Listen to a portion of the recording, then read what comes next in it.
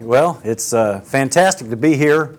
Like Chet said, we've known each other for a long time and really have grown in our love for each other and his family, just to see God bring him along. He wasn't married when I first met him, and seeing all how God has brought him such an amazing wife and children, and just God's good. God really wants us to prosper.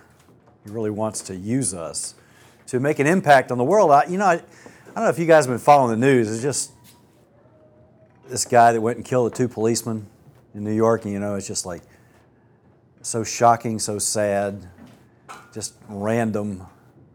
Go up and kill, like that. And I think, this guy, I told my wife, I think everybody wants something to live for, some cause. Now, obviously, some causes are terrible. We'd say that's horrible. That's not what God would want. Not what Martin Luther King Jr. wouldn't, promote that. And it's, Jesus said, "Blessed are the peacemakers, for theirs is the kingdom of heaven." And God's got a cause for us. Well, first of all, God's cause is that we come to know Him, because Isaiah said that all of us, like sheep, have gone astray. Each of us has turned to his own way. But the Lord has laid the iniquity of us all on Jesus. And we saw this little story up here, acting out of the birth of Christ. And it's God's gift to us was His Son. Because Jesus was born to die on the cross. No, it wasn't morbid and depressing and sad. It was love. And it was victorious, because He rose 3 days later. And He knew He would. He knew from the moment He was born He's going to be dying on the cross. He also knew He'd be raised from the dead, and He did it all for you and for me and for your family back in Japan and your friends in Japan. The Bible says, "For God so loved the world that He gave His only begotten Son, that whoever believes in Him should not perish but have eternal life." So God loves the world, each and every person. Every person you know, every person you will meet, every person you have met. God loves them, and He wants them to know Him. But we're separated from God. Isaiah said, "Your sin has made a separation between you and your God. And your iniquity, has caused this, our selfishness." And so that's the bad news, but the good news is God voluntarily, didn't have to, but chose to make a way, as Rachel was singing, make a way that we could know Him. Jesus said, "I am the way and the truth and the life, that no one comes to the Father but through me." So that's good news. That's what Christmas is all about. And as Christians, of course, I hope we celebrate Christmas every day, every week. That it's just because God didn't come to give us, Jesus didn't come to give us a religion. He said He wants us to know Him. He said, "This is eternal life, that they may know Thee, the only true God, and Jesus Christ whom Thou hast sent." So knowing God personally is having eternal life. If you're not sure you're going to heaven, if you're not sure your sins are forgiven, God wants you to know. He really wants you to know that and be confident. I know if I die today, I'd go to heaven. Not because I'm good, because I'm a sinner too. The Bible says all have sinned, that including me, you all have sinned. All of us are selfish. All of us have gone our own way. And we're just naturally rebellious. But God has made a way that we can have forgiveness, because He still so loves the world. He loves you very much and wants you to know Him. So if you've never come to know Him, He's pursuing you. I met with a guy this past week. It's kind of a long story, interesting story. His sister, actually we met him about, probably, what we figured to know, 10 or 15 years ago at our house. He's Ukrainian. He and his mom came to our house, and they were asking us. I used to do a lot of mission trips to Ukraine before we actually moved there. Finally, my missionary friends over there said, "Why don't you come back and forth all the time? Why don't you just move over here?" So we did for 6 years. But we met Alexander and his mother. They came to our house to give us some presents, I think, to take back to Ukraine when I went on a mission trip. At that time, they were just short-term trips. So we were the mail, we would take things that was a lot cheaper and safer. Your gifts would actually get there if somebody took them. Well, more than likely, if your suitcase didn't get lost or something. But so anyway, he came to our house. But just recently, his sister, who was one of our translators in Kiev, asked me if I would get in touch with him. And I didn't even know this was the same person until two days ago. I actually met him again. He's living in Warner Robins down near Macon. So Alexander, since then, has gotten married 7 years ago. They have a 5-year-old son. And a week ago, yesterday, his wife left him. And yeah, it's just, he's just torn up. And so I've been talking with him on the phone, but he contacted me. His sister wrote me and said, can you help him? And at that time, I didn't remember who he was. And I just met him, like I said, at our house, just 5 minutes. I said, sure, I'd be glad to help him. And she told him, and we communicated. And I gave him my phone number through Facebook. He calls me up, and we've talked several times. And I said, Alexander, the most important thing for you to restore your marriage is your relationship with God. Do you really know Him? He said, I think I've gone to church, and yeah, I know what it's like. I went to church, and I thought I was a Christian, but I really wasn't. So God, in His grace, opened my eyes to show me I was lost so that I could get saved. And I was 19 years old when I gave my life to Christ. Saying all that, I can tell you more about Alexander later. We had a great talk. I'll just summarize when I met with him. He's very much considering giving his life to Christ right now in the middle of his storm and a really difficult time in his life. I said, if you give your life to Christ, then you'll be able to love your wife as you've never loved her before. And the most important thing for you right now is take care of yourself. That you come to know Him and you have the Spirit of God living in you to give you the ability to forgive, to be patient, kind, sacrificial. And then you can help her, come to know Christ. And that's why I'm here. I'm here to help you as an evangelist. What is my job? Is my job just to evangelize? Well, of course it is, but it's not that. In Ephesians 4, God has given certain gifted people to the church, which is us, to equip the saints to do the work of service. See, it's not my job to do it all. I wouldn't want to take it from you. I want to help you and equip you and train you and motivate you to love unbelievers because God does. God still so loves the world, and God lives in you if you know Him, and He wants to love through your heart and speak through your mouth. He wants you to take the gospel back to Japan and wherever you go. So let me pray for us and let's ask God to lead this time. Lord, thank you for the opportunity to be here with these dear saints this morning, and thank you for your tremendous love and that you gave your Son. Thank you, you're not a selfish, self-centered God. You're not a taker, you are a giver, and you've demonstrated your love toward us, and that while we were sinners, Christ died for us. Thank you so much, God. Thank you that we can respond to that in repentance and faith, and we can have eternal life. We can know you. What a privilege. We love you and just ask you to guide our time, ask you to speak to us, and we trust you. We need you. In Jesus' name, amen. So I have a little short PowerPoint. I want to go flying through this thing because I really want us to talk about a story at the end. Let's start here. Lifestyle evangelism. How do you respond when you hear missionary stories about people coming to Christ? I don't know about you, but I would hear my brother was trying to get me to go to Russia back in the early 90s when the country had opened up, and I'd hear of 400 or 500 people, 800 people coming to Christ in a week with a team of, and I thought, are they telling the truth? They're Christians. They got to be telling the truth. Is this really true? But and we may see 1 or 2 people come to know the Lord, in our church a year, or maybe 10 or 5 or 10, or on a good year. And I thought, are they speaking evangelistically? No. You ever heard that term? Like inflating or exaggerating? But I went with my brother in June of '94, the first time I went, and our team had about 18 people. And my brother, I'd never been overseas, my brother said, okay, here's what we're going to do.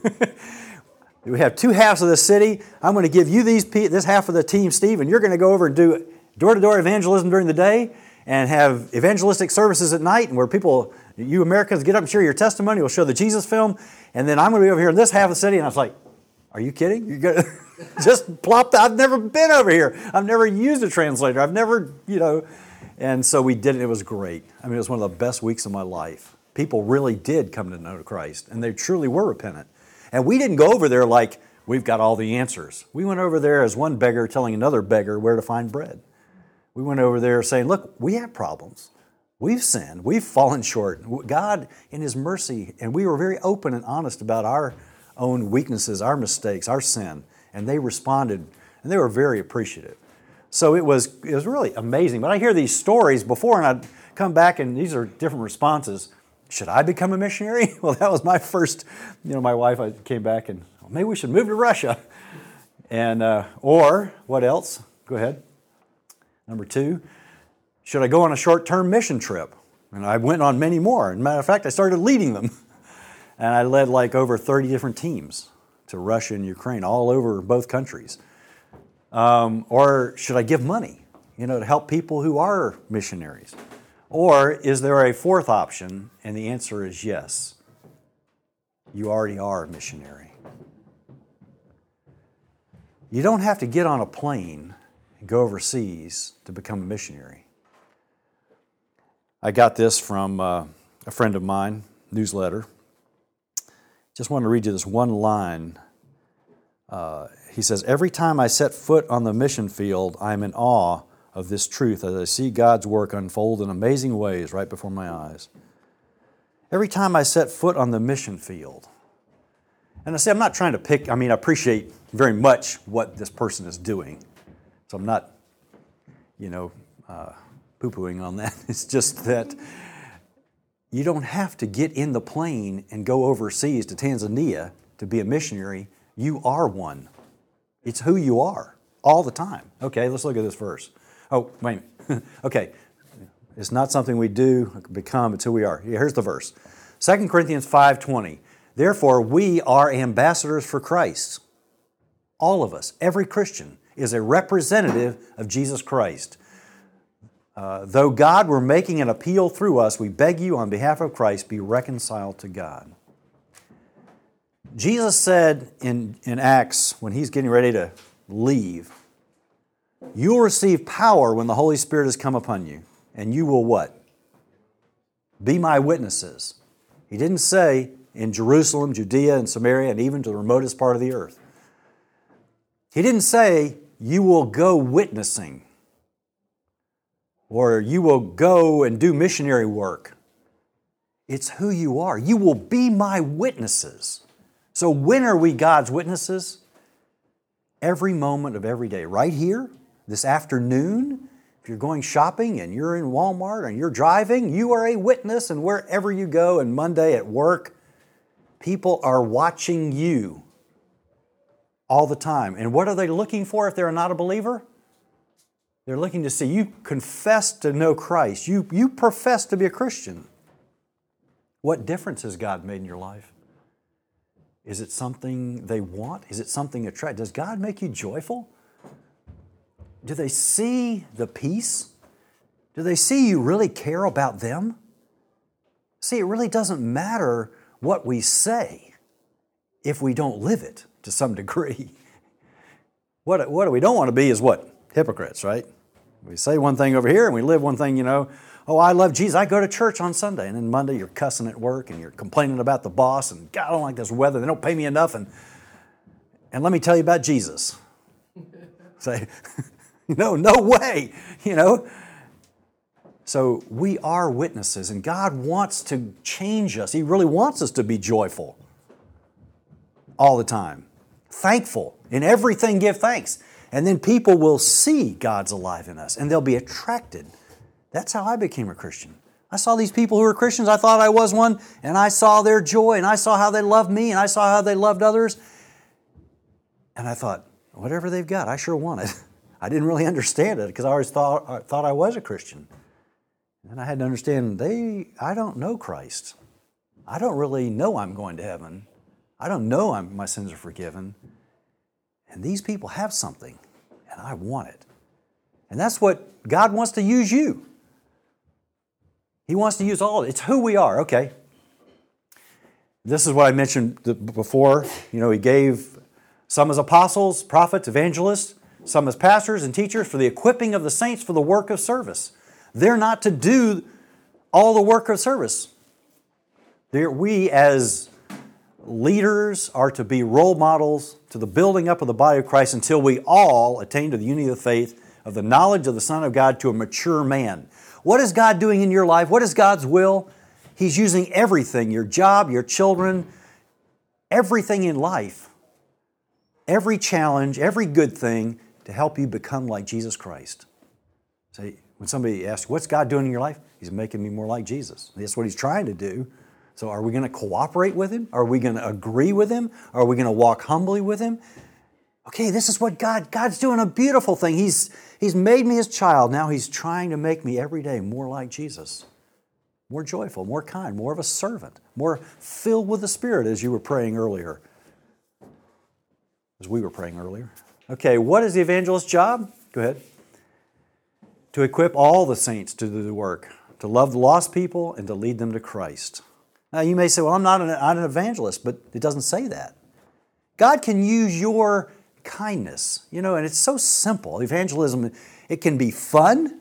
It doesn't have to be scary. It doesn't have to be, something you think I've got to really go do, and really work up some kind of energy. Next time you're checking out, just be friendly. Hey, how are you? Ask people who serve you in a restaurant. And they come up, how are you doing? I'm good. How are you? There's a guy. If you want to read a good book about evangelism, William Fay, F-A-Y-E, I believe, wrote a book, Share Jesus Without Fear. And one time he was on an airplane, and one of the flight attendants was, I think, trying to open a bottle of wine or some kind of difficulty. And I think earlier, though, he'd given her his testimony track or something. But anyway, he said, "Can I help you with that?" And he helped her open the bottle or something like that. And she came back later on and she said, nobody's ever really asked me how I was doing. Nobody's ever, and you offered to help me. And she said, I really want to hear more about Christ. So that one little deed, just the little things you do, you'd be surprised. Show people respect and kindness, and they will respond. Long story short, he led her to Christ. Next day, she was flying, and she was on one of the planes that flew into the Twin Towers. So God knew. God used William Fay to lead her to Christ, and it just started with a simple thing. And you can do that. You can do these things. You can be nice to people. You can be kind. You can be interested in their life. And that opens them up. We'll read more about that in a minute, okay? An example is to be an example. An evangelist is to be an example. We can't teach something very effectively that we're not doing to some degree, okay? A pupil is not above his teacher, but everyone after he's been fully trained will be like his teacher. It's like you parents. Your children are watching what you do. Yes, they listen to what you say, but they really are watching how you live. Do you love each other? Do you love as parents? Do you speak kindly to your spouse? Do you speak kindly to them? Are you gentle and patient? Are you joyful when things don't go your way? They're watching. And a disciple, after he's fully trained, will be like his teacher. God wants us to be examples, okay? Especially as a leader and training others. So we must train others to follow Jesus' method. Model and send. Mark 3:13, Jesus chose 12 to be with Him and then to send them out to preach. Why with Him? Why couldn't He just do it online? By proxy, Because more is caught than taught. I remember just being with different people, and we'll talk about these guys in a minute. Different people that I just watched them love people. I watched them evangelize. And that I was inspired and motivated. How? This isn't, difficult. I can do what they do. And it's fun. It's fun to be used by God to love people, to see people pass from death to life. Can you think of anything greater you could give somebody than a relationship with God, eternal life? I can't. It's the greatest miracle. Okay, so what's our responsibility? He uses us as we're faithful. in Luke 16:10. He was faithful in a very little thing, will be faithful in much. He was unrighteous in a very little thing, is unrighteous also in much. It's kind of interesting to read that, kind of almost because of the wave in the curtain over there. I'm kind of like reading up and down. All right, and then Jeremiah 12, verse 5. If you have run with footmen and they have tired you out, then how can you compete with horses? If you fall down in the land of peace, how will you do in the thicket of the Jordan? Why did I put that in there? Because I think God wants us to be faithful right here with just a few. Just love people right here, and then God will give you more. We think, I can go overseas and I can really love God and I can really be a missionary if I go overseas. You're not any more spiritual being overseas than you are right here. We met a guy one time. I thought, why did he come overseas? He was a missionary, because this guy had not been very fruitful back in the United States, but he was willing to go, so they sent him. My wife and I looked at each other and thought, how did he get over here? And it wasn't just critical of the guy, but it's like he needed to be faithful. He needed to run with footmen first, so that he could compete with horses in a more difficult situation. Being a missionary overseas is very difficult, very challenging. So God wants us to be ready for that if He sends us there. How do you get ready for that? Be faithful right here, this afternoon, tomorrow, to love people. There are no shortcuts in effective evangelism. Romans 10:1, Paul says, Brethren, my heart's desire, my prayer to God for them is for their salvation. It has to be our heart's desire. It has to be cultivated. What do you want? Do you really want people to come to God? To come to know Him? I want them to because I know God does. And I want them to because He's changed my life. And I know He can help them. I want them to have what I have. I told Alexander that the other day when we met at the Huddle House or something. It was the only place there you could eat. So, only place at that exit. I said, Alexander, I want you to have what I have. He said, thank you, I appreciate that. So anyway, hopefully, pray for him. Pray that he would come to Christ soon. And pray for his wife. Incarnational evangelism. Our friend Kenyon shared the gospel in Ukraine. She can't speak Russian very well, but she heard a girl speaking in English to some of her friends, and she was talking about her difficult life, and I don't know how much detail to go into, but she had different relationships with men and been taken advantage of and all this stuff, and Kenyon overheard this, started talking with her, engaged Evelyn in conversation, Evelina, and Evelina didn't have a place to live. She was being kicked out, living with this guy at the time, American guy, like twice her age, one of those situations. And but Kenyon basically loved her, shared the gospel with her, but it started on a bus. It started with just being friendly. It started with just showing an interest. Okay, sharing Christ while hunting.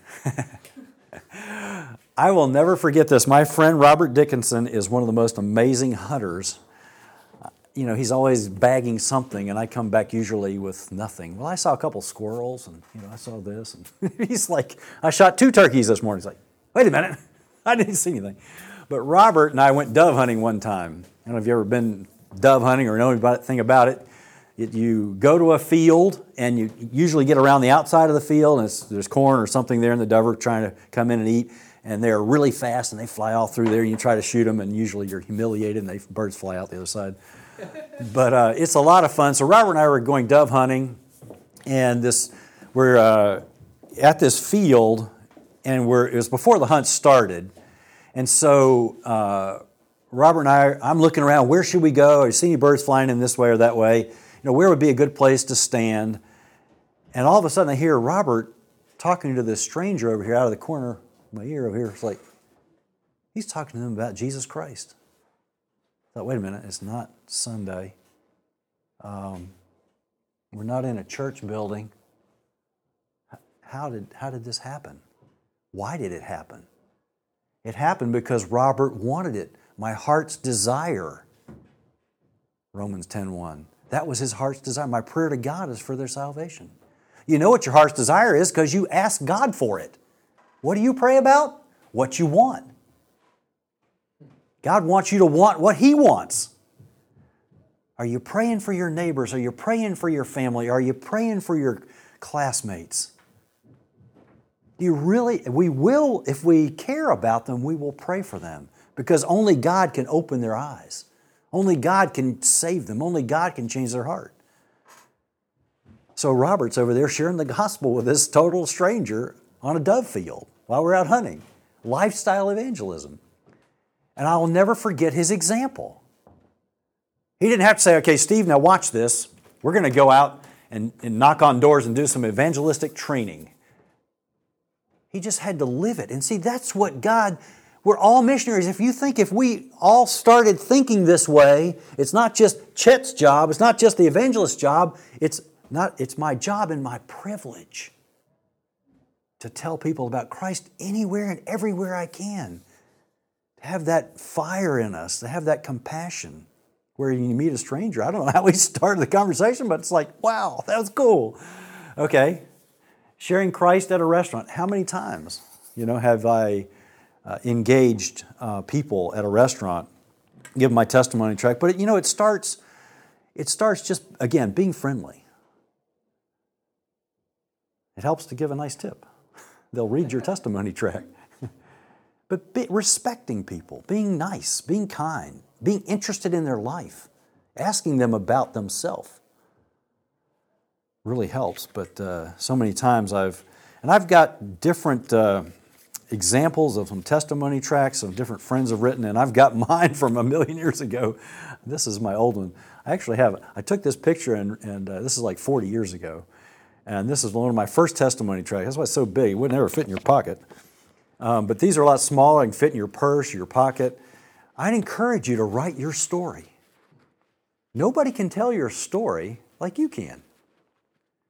And if you write something and say, I wrote this, and this is me. I give mine out now. It's about this size, and it's got a picture. I use the same picture. I said, "This is me 40 years ago." I said, "Oh, really?" And then I said, "This is a story of how God changed my life, how I came to know Him personally." And I got my email address on the back, so I'll say, if you'd have any questions, I'd love to hear from you. Now, is this the best way to lead people to Christ?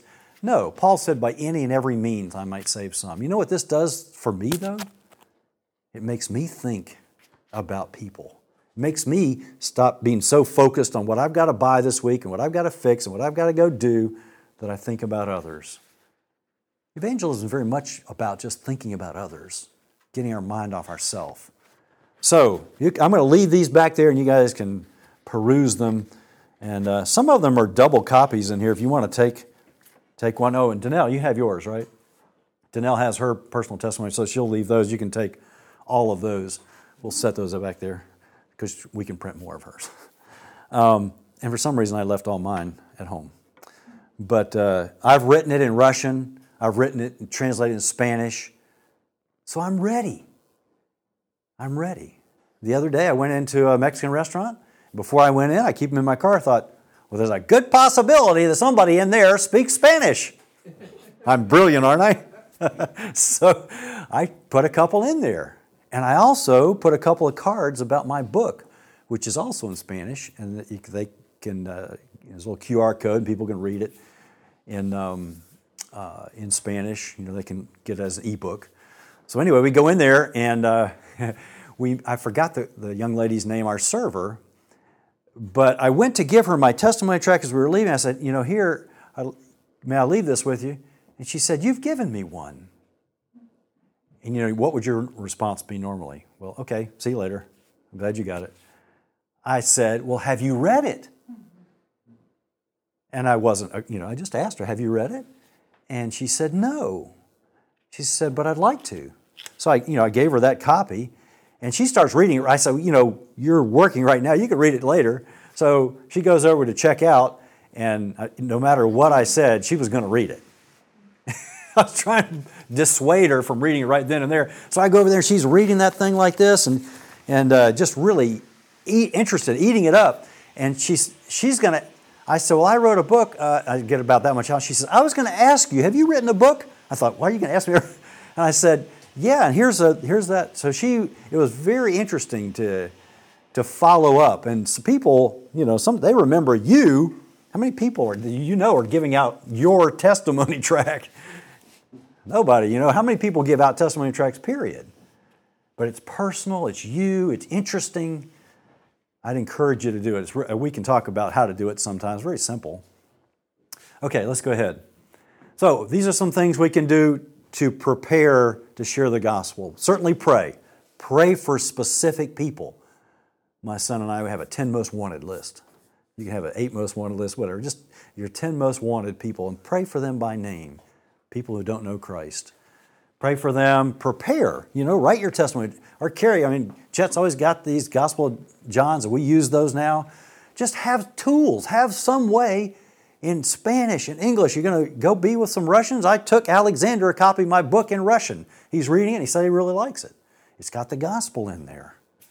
We were talking about that this morning, one of you all, about one of your friends who's not a believer. I said, you can buy my book today. It's got the gospel in it, and it's about relationships. But just my point is, have tools. Be ready. Be prepared. Be a good Boy Scout or Girl Scout. Initiate. Go and make disciples. Go. Jesus said, I came to what? Invite people to church?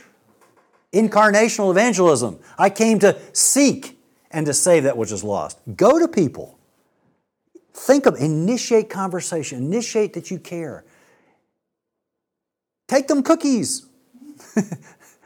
Give them gifts. I remember Kevin, he's a young believer that just got saved this past year. For 3 years, our house church prayed for this guy.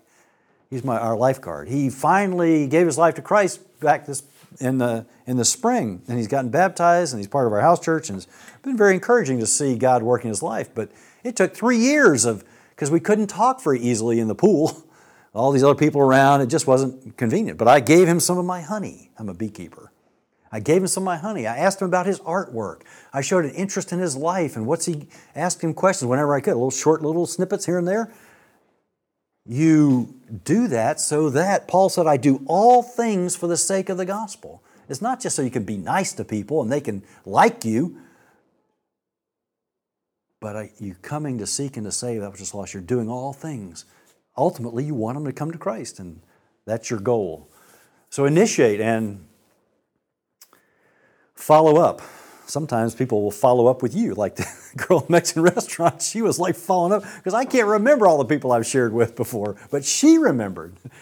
So this verse says from Peter, as we get it all up there, it says, sanctify Christ as Lord in your hearts, always being ready to make a defense to everyone who asks you to give an account for the hope that is in you, yet with gentleness and reverence.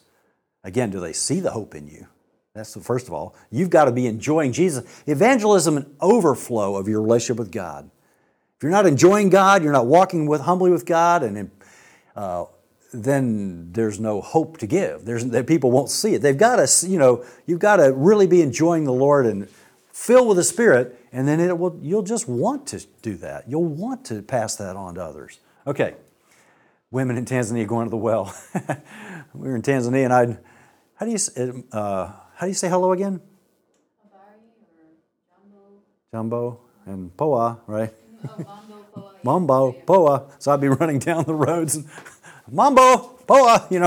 I had all these little boys running with me, and so what I do? I go back there, and I had my testimony tract printed in Swahili, and so I go back there, and I went to this one little boy's house with his father and gave him a copy of that, and other little books and literature we had. I'm doing all things for the sake of the God. One little boy ran with like 4 or 5 miles in sandals. It's like, aren't you tired? He was like this big. You'd probably see him in the Olympics. Maybe he'll be saved by then. Maybe he'll know the Lord. So that's just why I put that picture up there. Okay, and this is the last thing I want to end with. And I know we don't have time to go into this. I really wish I had time. Read this story. There is so much in it. John chapter 4. Let's just read a little bit. Jesus meets a woman at the well. His disciples had gone off to get lunch, and he's there by himself. In John chapter 4, verse 4, it says, he had to pass through Samaria. So he came to a city of Samaria called Sychar, near the parcel of ground that Joseph gave his son Joseph. And Jacob's well was there. So Jesus, being wearied from his journey, yes, Jesus got tired, had a human body that got tired like ours, was sitting thus by the well, and it was about the 6th hour. It's about noon. So there by himself. Jews and Samaritans didn't get along. And men and women, they probably being nice about it, they didn't like each other at all. There's much of a racial problem there. They looked down on the Samaritans. They didn't associate with them. They didn't want to be near them. And also, men didn't respect women. Surprise. That's kind of a universal problem. Back then either. So here we have this situation where Jesus is there by himself, by this well, and here's what happens. There came a woman of Samaria to draw water, and Jesus said to her, give me a drink. Did anything hit you yet? It sure hit her. What do you think she felt? All he said was, give me a drink. What did she feel? Oh, this guy just wants water. I was shocked to even talk to her. Exactly. She was shocked. And she felt what? Come on. What did she feel? Valued. Absolutely. You value me. You respect me. You're honoring me. What does that do when you respect people? Opens them up, doesn't it? He's not coming, get away from me, scum, dirt. I don't want to talk to you. He initiates. He's saying much more than I want some water. He's saying you're valuable to me. I respect you. And you can read the whole story and you'll see it even more loud and clear. She knows what's going on. For his disciples had gone away into the city to buy some food, verse 8. And therefore the Samaritan woman said to him, how is it that you, here we go, being a Jew, ask me for a drink, since I am a Samaritan and a woman, for Jews have no dealings with Samaritans. That's just a nice way of saying it. They didn't like him at all. Jesus answered and said to her, if you knew the gift of God and who it is who says to you, give me a drink, you would have asked him and he would have given you living water. If you knew who you were talking to and you knew what I could give you, this gift, you would have asked me for living water. And of course, at that point, she's like, what? I've never talked to anybody about living water. What, what's he smoking? What's he drink? Kind of like, what's this guy talking about? Right over her head, because she says, sir, you have nothing, to draw with, and the well is deep. Where do you get this living water? But he goes on, and everybody who drinks of this water, verse 13, will thirst again. Whoever drinks of the water that I will give him will never thirst. But the water that I will give him will become in him a well of water springing up to eternal life. Did he just give it to her? The woman says, sir, give me this water, and I'll not be thirsty. Come all this way here to draw water. So she still doesn't get it. She still thinks, well, this living water has something to do with this physical water, and I have to come to this place to get it. And so she's still missing the entire point here. And so Jesus says, go call your husband. Like, wait a minute, he's living water. Why do you want? I don't have a husband. And she says, you're right. You've had 5, and the one you're living with now, not your husband. Why did he, kind of want to irritate her, it seems like? Why did he want to talk about personal things? Because she was searching for living water in one sense. She was looking for fulfillment and satisfaction and life in men, and they don't give it to us. God never made a man to make a woman happy. God never made a woman to make a man happy. Jesus standing right there in front of her will fulfill her, will be living water springing up to eternal life and satisfying. So that's why he's talking about it, specifically with her. And God has to deal with our sin and reveal it to us and show us ourselves so that we will repent and trust Christ. And eventually that's what she does. And so we don't have a lot of time. So I just want to, but she goes on and is talking about the place, which we think, often that God lives in a building somewhere. And so Jesus says in verse 21, "Woman, believe me, an hour is coming when neither in this mountain nor in Jerusalem will you worship the Father. You worship what you do not know. We worship what we know, for salvation is from the Jews. But an hour is coming, now is, when true worshipers shall worship the Father in spirit and in truth. For such people the Father seeks to be His worshipers." In the context, where's God right now? He's standing right there in front of her. God's seeking who to be His worshiper? That woman, that sinner, that person He's honored and respected. Look at, you read this and you think about the context. Think about what's going on. And the woman said to him, "I know that Messiah is coming." This lady had she had some real good understanding of, a Messiah, a Savior is coming, who is called Christ, and that when He comes, He'll declare all things to us. And you just told me about my husbands and the guy I'm living with. So think in context, He's going to declare all things like you just did. And how did you know that? And what else do you know about me? I don't want to know. So this is an amazing encounter here.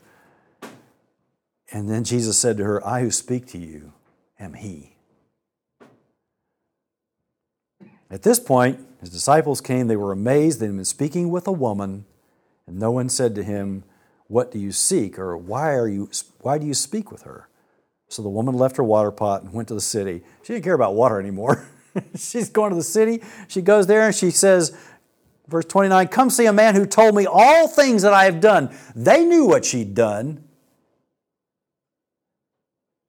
And this guy, total stranger, is telling me everything about my history. How does he know this? Because he's God.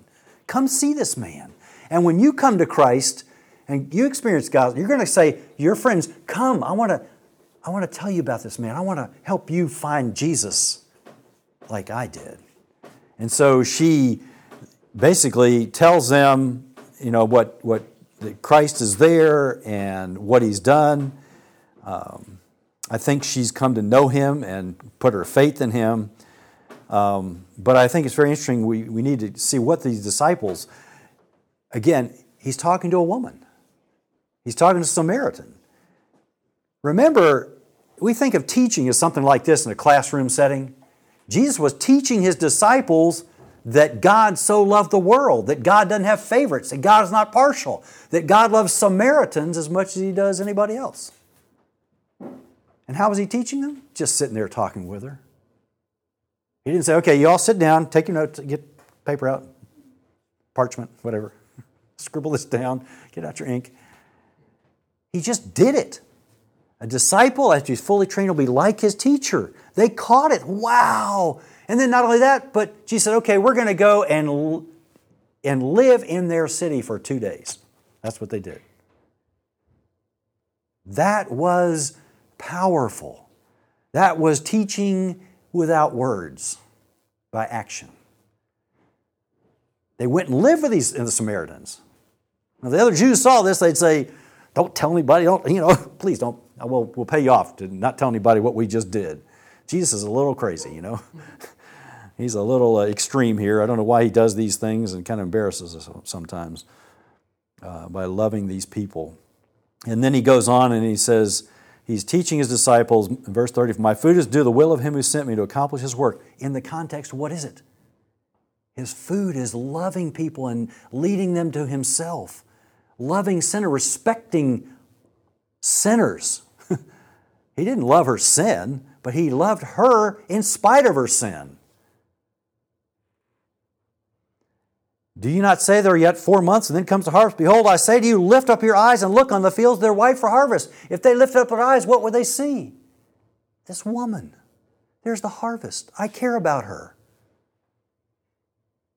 Already he who reaps is receiving wages and is gathering fruit to eternal life, so that he who sows and he who reaps may rejoice together. For in the same case, this saying is true. One sows, another reaps. I sent you to reap that for which you have not labored. Others have labored, and you have entered into their labor. So, my food. What does food do for you? Food energizes you. Jesus was energized by being with this woman and talking with her, telling her how she could be forgiven and know the Messiah, have this living water, know Him personally. My food is to do His will. In the context right there, what was it? You will be energized as you share Christ with others. And sharing Christ is for all of us. We're all ambassadors. Sharing Christ is a lifestyle because people are watching you at work. They're watching you with your kids. They're watching you. Do they see God in you? And do we initiate? Are we praying for unbelievers? Well, that's the only way they're going to get saved. Because I can't save anybody. You can't. But God has to open their eyes. Love breaks down barriers. You know, it can be so much fun. I remember with my son Matt, one time we have a routine. Every week we meet together and we share and what's God teaching you, what are you reading from the Word, and then we go out, we'll have lunch somewhere, usually, and then we go out and we find a place to pray. Usually we go behind buildings, because it's safer than in parking lots. Behind buildings, where people have the dumpsters and things, so they go back there. It's a great place to pray. We walk back and forth and pray for needs in his life and for unbelievers. So one day we're out there praying, and there was an employee with his clothing. Was it Tom James maybe or something like that? Yeah, it might have been. Clothing store, and this guy comes out, and I didn't want to interrupt our praying, so I just stopped for a second, had my testimony track there, ready, be prepared, gave it to him, said, this is a little story of how God changed my life, and I was expecting the two of us just to keep right on going on. And he said, well, how did God change your life? And for the next 15 minutes, I think his name was Rashid, I can't remember exactly, but we talked to him a few times after that initial encounter, but for the next 15 minutes, Matthew and I shared the gospel with him. And it was really different because we were just laughing. I mean, it was a very serious conversation, but we were just relaxed and laughing and having a good time with this guy, and we really connected. So it doesn't, we think of evangelism again as just scary and you do it. Chad, can you go talk to this guy for me? But it can be, if we relax, people will relax around you usually. So we tend to forget that we used to be there. We tend to forget, and then we get our Christian friends, and they tend to be the people we spend most of our time with, or maybe all our time with. And it's good to be out rubbing shoulders and really interacting with them. Then you really see they need that bread. They're hurting. They're getting divorced. They're separated from their wives, and it's like, you have the answer. You and I, we have something amazing to give them. Don't keep your light under a bushel. Don't hide your little light, Let it shine. And start small. Look at some of these testimony tracts. It's real simple to write them. It's fun. You put different pictures on there. Look at these. Some of these are hilarious. And some of them, just very interesting. They're personal. People will read them.